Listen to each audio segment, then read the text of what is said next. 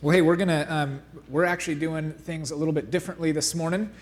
I'm going to share right now. We're going to do the talk at the front end of the service, so calm down, everybody. I know that will throw us for a major loop today, but we will be okay. And then we're going to leave some time and some space towards the end of the service. So last week I had the joy and privilege of going to my high school reunion. Has anybody been to a high school reunion here? Yeah. It was potentially one of the most awkward things of my whole life. And I'm actually still trying to find some sort of a really great sermon illustration out of it. I don't have one yet, but at some point, just kind of be prepared. I may bring in a high school reunion illustration. But, well, hey, I'm going to start this morning by actually giving us an admonition a little bit. I had breakfast with a good friend of mine a couple weeks ago, and he had communicated to me that when he first got here roughly 9 months, a year ago, we, from the stage, whether it was myself, could have been Russ, maybe Ryan, we don't know who, or he couldn't remember who it was, but he said that we spoke really passionately, and we encouraged people to go and pursue small groups. And we haven't done that for a little while. We talk about small groups a lot, but we haven't really pushed people that way. So here it goes this morning. If you are interested in wanting to know about New Community, if you want to be a part of this place, then you have to be a part of a small group. It's the only way that you will truly catch the essence of what we do. It's the only way that you can truly be a real part of New Community is by being involved in one of our small groups. And that's not because they're the greatest small groups in the world. It's simply because we believe that's how church is done. And so that's really where we push everybody. That's where we want everybody to connect at a deep level, is in those small group relationships. And so we're challenging you, we're pushing you towards that. We don't have a ton of other things that we offer. We don't have a bunch of programs, and that's strategic on our part. We really want people to go and be in those smaller communities in and around the city during the week. So please hear that, and that's the cry of our heart. That's really what we believe that we can do well and what we want to do well. So if you're interested in that, find me after the service, talk to Russ in the back, find a small group leader, just begin to ask questions of the people around you. It may feel weird at first, but just say, hey, tell me about small groups. Are you in one, or do you know somebody that's in one? And we will help you get plugged in to a small group.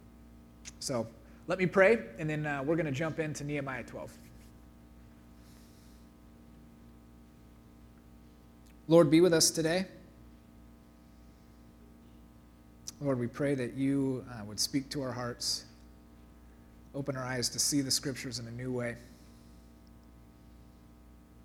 Lord, we ask that you would allow us to learn, help us to not just hear the word, but also to do the word as well. So God, we are incredibly thankful to once again come here, to be here, to worship you, and we pray that you would continue to move in and through this place. We pray these things in Christ's name. Amen. Well, great. You can open your Bibles to Nehemiah 12.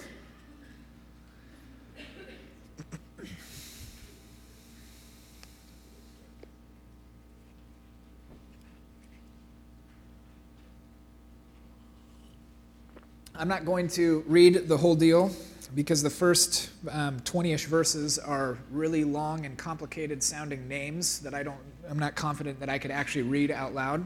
So I'm going to give you kind of a brief overview of what this chapter looks like. Verses 1 through 26 is an explanation of the priestly and Levitical families that begin to return to Jerusalem once the wall has been finished. So that's the first chunk of this chapter. Verses 27 through 30 explains the need for the Jews to now dedicate this wall, this newly finished wall. Verses 31 through 44 are procedures for that dedication service. It essentially explains what did that service really look like, what happened in that moment, what is dedication, so on and so forth. And then verses 45 through 47 is kind of procedural talkings of what are some other things that now need to be done once we now have this new life within the walls of Jerusalem. What are some other procedures that need to take place in order to establish some sort of continuity, establish some peace, some order within these walls? So that's kind of a breakdown, a real broad general overview of this chapter. I'm going to spend most of our time, actually all of our time, in verses 27 through 30. And we're going to talk about two things within there. We're going to talk about purification, and we're going to talk about dedication, those two words. So let's read this. Let me read this, and then we'll jump in. Verse 27 of chapter 12 says this, "Now at the dedication of the wall of Jerusalem, they sought out the Levites from all their places to bring them to Jerusalem, so that they might celebrate the dedication with gladness, with hymns of thanksgiving, and with songs to the accompaniment of cymbals, harps, and lyres. So the sons of the singers were assembled from the district around Jerusalem and from the villages of the Netophathites, from Beth Gilgal, and from their fields in Geba at Asmaveth. For the singers had built themselves villages around Jerusalem. The priests and the Levites purified themselves. They also purified the people, the gates, and the wall." So we're going to start by jumping into this idea of purification, which it speaks to there in verse 30. Purification is this incredibly important thing for the Jewish culture, and it's actually a smaller part of the bigger sacrificial system that the Jews operated within. They believed that to truly celebrate, to truly worship, to truly dedicate something, that they needed to be purified before the Lord, that they needed to be cleansed before the Lord. They thought that that was the only way that their hearts could be made right, was to go through this purification service. And so these rituals, these practices of purification began to be established, and they were ritualistic. They would happen on a continuing and ongoing basis. And it looked like anything from washing clothes to the sprinkling of water to sometimes there would be time periods established that somebody was unclean for X amount of days, and once that time period was up, they were pronounced clean once again. Fire was used at different times. In this passage, it doesn't say exactly what the purification ritual was. Most likely it was some sort of the sprinkling of water, is what most people think. So we would really expect, as we read this, as we know about Jewish culture, and we're reading the wall has been finished, we would expect that some sort of purification ritual would take place. And obviously it does. What's interesting in it, though, is we don't talk about purification much.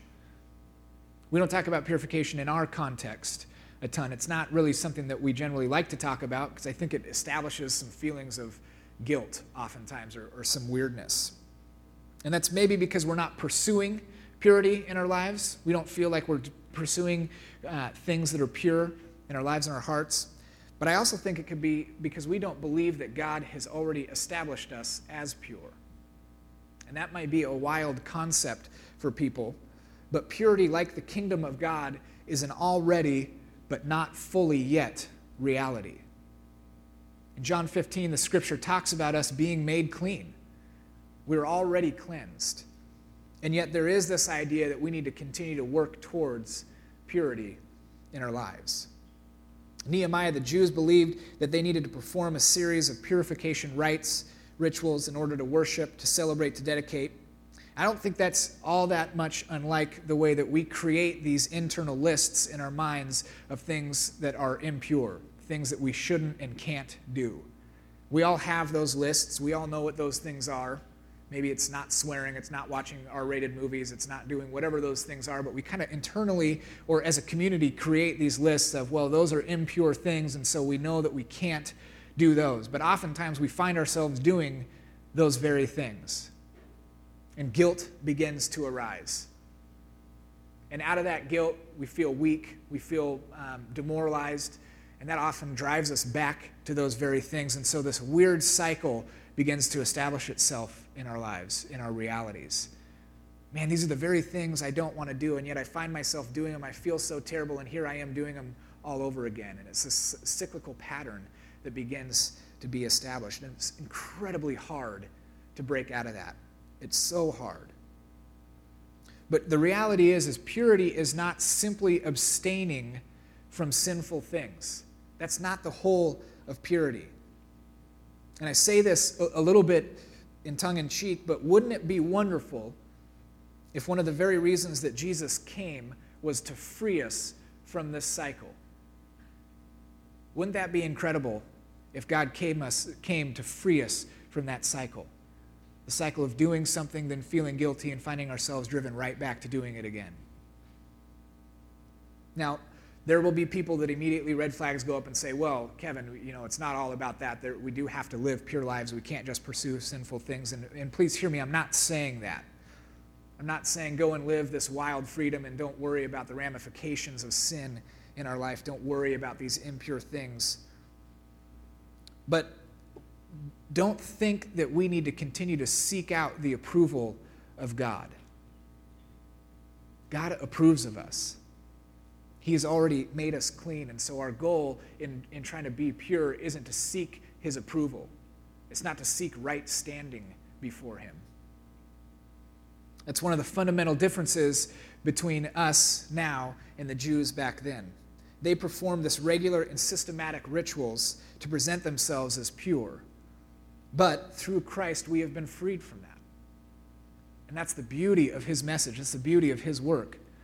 It's the reason we're probably all sitting in this room at some level is we've been freed from that. The slate has been wiped clean, as we say a lot, by his love, by his grace, by his mercy, by his power. And so we no longer have to seek his approval day after day after day. We no longer have to be stuck in that cycle. And so whether we're not pursuing pure things in our lives, or maybe it's just the very reality we don't believe that we are pure in the sight of the Lord, we find ourselves struggling with this. We begin to see this distance grow between us and Jesus. And I've been in this season before, where things are great, and then you just kind of find yourself slowly that distance begins to grow. You slowly feel just a little more disconnected from Jesus. Things that became really natural 2, 3, 4 months ago, like study, prayer, being in healthy fellowship with others, things that came really natural become not so natural. It feels harder to engage in those things. Worship becomes laborious. It's hard to engage in worship on a Sunday morning or outside of the Sunday morning context. Distractions begin to come and be a part of your life. Your faith begins to feel like a chore, feel like something, I got to do this. And again, in that cycle begins to emerge again. Because it's in impurity that we lose touch with Jesus, the very Jesus that came to free us from the bondage of sin.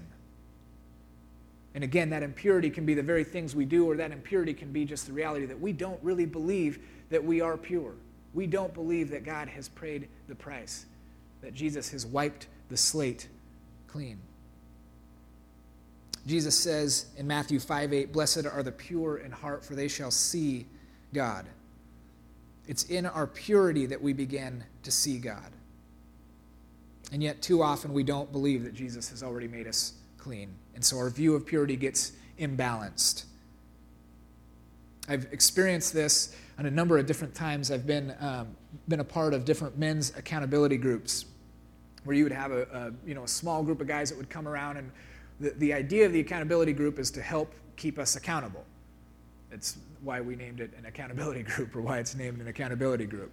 So it is exactly what it sounds like, and these guys will gather around and we'll sit down and we'll begin. Maybe we'll start with a devotion, somebody will lead that, but soon thereafter we kind of get into this, well, let's share all of the stuff that we've done this week.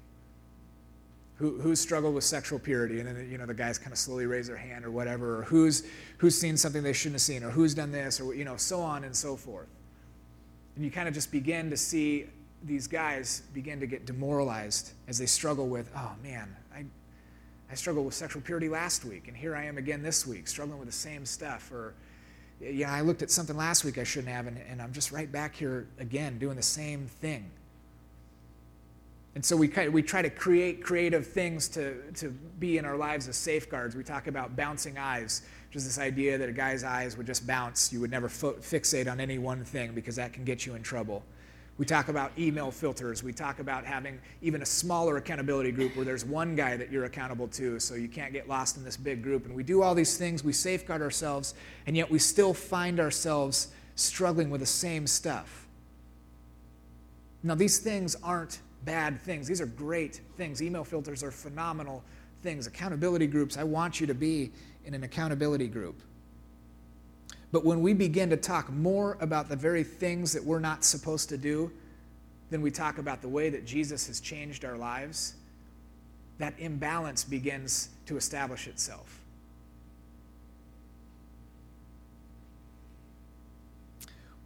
when you make that switch, I think when you begin to view yourself in that different lens and say, no, Jesus has already won. Jesus has won the battle. I am clean. And yes, there's stuff in my life that I need to get rid of. When you begin to make that switch, I think this idea of purity begins to establish itself. We begin to break out of this terrible, terrible cycle. See, purity is not simply about taking control of our own lives. It's not about us grabbing control and trying to do all these things or not do all these things. We need to remember that Jesus has already done the work, and we hold those things together. We need to walk that tension. We need to walk that balance, knowing that it's not all us, that we need to let God be the Redeemer. We need to allow him to redeem us. Purity can't be simply behavior modification. It needs to be allowing God to redeem and to reconcile in our lives. So I think true purity comes in this. First, honestly acknowledging our brokenness, the reality that we're fragile, our own dysfunction. It's acknowledging sin in our life. It's honestly saying, yeah, I'm screwed up. I got some stuff. The scripture says in 1 John 1:9, if we confess our sins, he is faithful and righteous to forgive us our sins and to cleanse us from all unrighteousness. So that's a piece of it. But then the other piece is this. It comes in resting in the reality that Jesus' very purpose and plan is the redemption of the whole of our lives. You look at his ministry, the way that he healed the hemorrhaging woman, his interaction with the adulterous woman, when he healed the guy that was lowered down through the roof, the paralytic. All those things, it wasn't simply about healing the person of the physical issue or just the spiritual issue, it was both. God is a God of redemption of our whole lives, and we need to allow him to do that in our worlds, in our reality. So, like much of the Christian faith, purity is a finished but ongoing process. It's the reality of accepting the grace, mercy, love of Jesus, accepting ourselves as clean in his sight, but then continuing to pursue those pure things in our life. And I'm convinced that the pursuit of purity is less about our final standing before God and more about a quality of life. It's more about leaning into him, establishing the kingdom here. It's not necessarily a salvation issue. If we understand that Jesus has already made us clean, to pursue ongoing purity is a quality of life thing. It's how do we live life to the fullest, which Jesus said we could in John 10. He said, I've come that you may have life and have it to the full. Jesus has done the final work, but we continually seek to be purified so that we may worship and experience joy and celebrate in fullness. I think we continue to pursue this idea of purification, of purity, so that we can then dedicate our lives to him. And that's the second piece of this scripture that I want to talk about, is this idea of dedication. Dedication, I think, often is a byproduct of purification. So when I say dedication, what do people think of? And this is an actual question, so you can shout stuff out. When I say dedication, what do people think of? What? Commitment? Okay, great. Babies?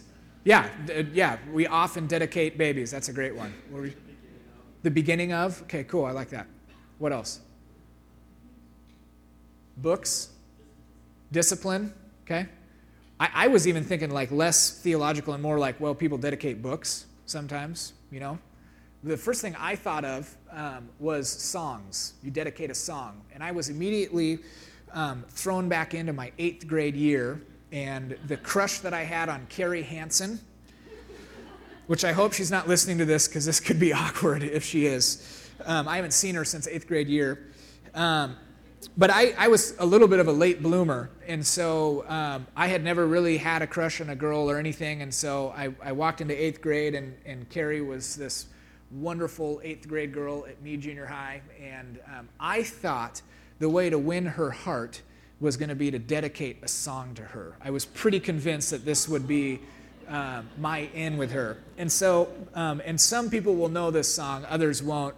So I got on. I called on or called up 92.9 ZZU, the Zoo back then, and I dedicated the song "The Ditty" by Paperboy. If anybody knows that song, there's probably like a 5-year period where that song was hot. But so I dedicated that. The problem with it is I had no idea if she was listening to the radio or anything. So she may never even know that I dedicated a song to her. But that's pretty much my sole experience with dedication.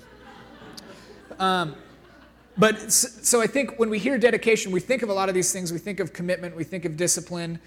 We think of the beginning of. But we also think about books, songs, different dedication services for babies. But dedication was this incredibly important thing for the Jewish culture. We see it. We see it throughout Old Testament. David dedicates the victories in his battles to the Lord. He says, "This battle, I've been victorious, and I dedicate it to you." We see that in 2 Samuel. Solomon has this long and really eloquent dedication prayer over the temple. 2 Chronicles. The last words of Jesus in John, that long prayer that he goes into, that could even kind of be seen as somewhat of a dedication prayer, as he's dedicating his disciples, the people that come to know him through the message of the disciples. Almost seems like it might be a little bit of a dedication prayer as well. So we see this trend, this strand of dedication throughout the Old Testament as a really important thing. Again, similar to purification. For the Jews, it was giving God the credit for what he had done, for the way that he had stepped in, interceded, the way that he had helped in their worlds. It was often a time of joyous worship, of celebration. And I think it was a recommitting of themselves. Somebody said commitment up here. It was, again, an idea of we recommit to you one more time. The Jews had this on-again, off-again relationship with God where they would stray, but then they would come back to the Lord, and then they would find themselves away, and they would come back, and they would continue in these dedication times to come back and say, we recommit before you, God. So in our text here this morning, chapter 12, verses 31 through, I think, around 44, really, Nehemiah, it's kind of the explanation of what they did for this dedication service. And I'm not going to read it, but I'll kind of paint this picture for you. Nehemiah stands here and he sees that the walls are finished. And this is an incredible undertaking, an incredible feat that they had accomplished. And so he gathers together all these different people. That's why some of these priests and Levites are coming back into the city. He gathers these people together, and musicians and singers and all these incredibly talented folks, and he breaks them into 2 different choirs, and he sets them up on top of the walls, and he has them begin to move and march and sing and praise and give thanksgiving through music, through worship around the outside of the walls. Very reminiscent of him in the very beginning of the book, walking around and inspecting the outsides of the walls. And so it's this joyous celebration, these 2 beautiful choirs singing and praising the Lord for what he had done, marching around the walls, and they come together on the back end, and it's this beautiful, beautiful celebration. And it may look like it is simply a celebration, that all they were truly doing is celebrating, but it is a dedication. And the difference there is that celebration is a past tense thing. We celebrate something that has happened. But in dedication, we celebrate what has happened and we commit to something in the future. We don't simply celebrate something in the past tense. We say, hey, we dedicate our lives to you. We commit our lives to you. We acknowledge that you've helped us, and we want to reorient ourselves towards you, God, for what you have done. So let's draw out this metaphor a little bit, this idea of walls. Because I think we could all say that we are building walls in our lives. We're all working towards something or many different things. The walls that the Jews built was a wall. I mean, it was a wall around the city of Jerusalem. And none of us are doing that, but we are erecting and building these walls in our lives. So think about that. Oftentimes we go to church things. We say, well, I'm a part of this ministry, or I've started this ministry, so that's a wall that I'm building. Or maybe at a previous church you were on a building campaign and you actually built a new church, and oftentimes we say, well, that's a wall that we're building for the church. But think about it maybe a little bit differently, and I'll kind of throw out a couple here. We're building a wall by planting 2 churches right now. That's a wall that we're building. We're saying we are about this. God, we acknowledge what you've done in our world, and we're planting these 2 churches, one in the south, one in the north, and this is a wall for you. For me, a wall that I've been recently building over the last 2 years is being a father. It's a new role for me. We have 19-month-old kids, and so for me, that's a new wall that I'm beginning piece by piece to build and saying, God, this is for you. So think about it in your world. What are the walls that you're building? What are you doing with your family, with your job, with your friends, with your hobbies that are essentially building walls for God? Because I'm convinced that everything we do, every wall that we're currently building can and should be dedicated to the Lord. It might be easier to think about this idea of dedication if we use the word tether.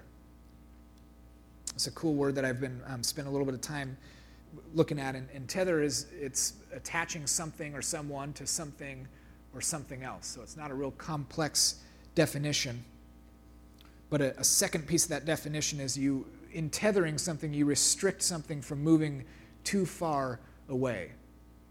I think of this as if you go to the fair or you go to Disneyland or you go to some place where there's a ton of people, that you have kids wear those harness backpack things. Has anybody seen those? Has anybody been in one of those before? That's a way to tether. You tether your child to yourself. Your kid's running all over the place, but they have only so far a distance that they can go. How many people have played tetherball before? Yeah, that's essentially what tethering is. You attach that ball to that foundation of that pole. So it's this way to restrict. It's attaching something to someone else, but also a way to restrict. And tethering in this context, in a spiritual context, is attaching the name, the love, the grace, the mercy, the power of God to the things that people see us doing in our lives. It's attaching God to the walls that we're building, the very walls that He oftentimes has called us to build. In tethering, two things happen. We acknowledge all that God has done, and we reorient our lives completely on Him. It's what the Jews did in that dedication service. They acknowledged all that He had done, and then they reoriented. They said, God, we commit to You. We are about You. And that's what tethering does in our lives. So what are we tethered to? Sometimes it's not God. Sometimes we tether these things that we do to our own experiences, maybe to our own abilities. Maybe you've been given some gifts and you say, well, I'm accomplishing this in my life simply because I am phenomenal at this. Maybe it's your own competencies, your own abilities, whatever that is, but oftentimes that's what we tether things to. We don't tether them to the very reality that God has redeemed us, to His love, to His grace, to His mercy. I think ongoing dedication, I think tethering, this idea should be a regular rhythm of our lives. We should be continually looking at the ways that we can tether God to the walls that we're building, to the things that we're pursuing. And I'm not talking about simply dedicating babies or having somebody come and pray over your new business, pray a prayer of dedication. Those, again, are beautiful things. But I'm talking beyond that. I'm talking bigger than that. How are we attaching all of ourselves, or how are we tethering all of ourselves to what God has done? I'm talking about praising God in the midst of a really crappy situation, in the midst of an incredibly hard situation where you still praise God and say, God, I praise You for being in my life. Even though I am going through this right now, I praise You. I acknowledge that You are working. And then in that, it's releasing control from trying to keep that situation at bay, saying, God, I give You the control. I tether You to this thing in my life. Or maybe it's thanking God for the dead-end job that you're in, the job that you hate, with the boss that you don't get along with, where you say, God, I thank You for giving me this job. I praise You for allowing me to work. But it doesn't stop there. It then needs to move to, and I will work excellently at this because You are my Redeemer, and I will work as if working for You. That's how we tether in all areas of our life. We acknowledge and then we reorient. I think it's coming to a place when we acknowledge what God has done and then continually reorienting our lives so a way that it points back to Him. I'm going to read a section of Scripture, and I'm actually going to ask you to close your Bibles and then just close your eyes. And I'm going to read from John 15. And I want you to listen to this Scripture through the lens of tethering. This is what it says. I am the true vine, and my Father is the vine dresser. Every branch in me that does not bear fruit, he takes away. And every branch that bears fruit, he prunes it so that it may bear more fruit. You are already clean because of the word I have spoken to you. Abide in me, and I in you. As the branch cannot bear fruit of itself unless it abides in the vine, so neither can you unless you abide in me. I am the vine, and you are the branches. He who abides in me, and I in him, he bears much fruit. For apart from me, you can do nothing.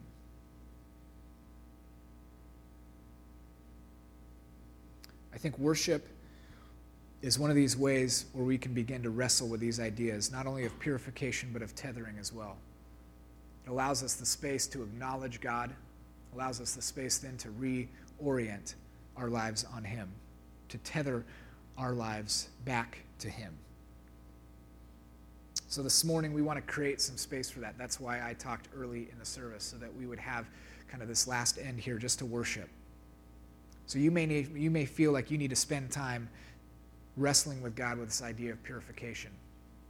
And I would challenge you, maybe it's not simply thinking of all the ways that you're impure, all the ways that you're sinful. Maybe it's simply thinking of, God, you have made me clean by the word you have spoken to me, and I praise you for that. I think that's actually harder to do than it is to think of the things we've done wrong.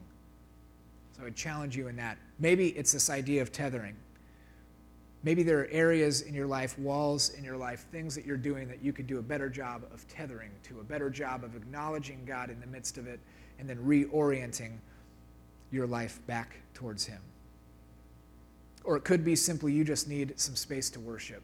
You need some space to be quiet, some space to sit and let the grace and love and mercy of God wash over you. And we want to allow you that time this morning. So we've got communion up here in these two corners. Stand up, go to the table, take of the bread, take of the wine when you feel led. There's no rush. We're going to be here for the next little while. And let's focus on this idea of purity, of God already establishing us clean, and now us moving in that ongoing process. And this idea of tethering, that we acknowledge what God has done and we reorient our lives back towards him. Let me pray.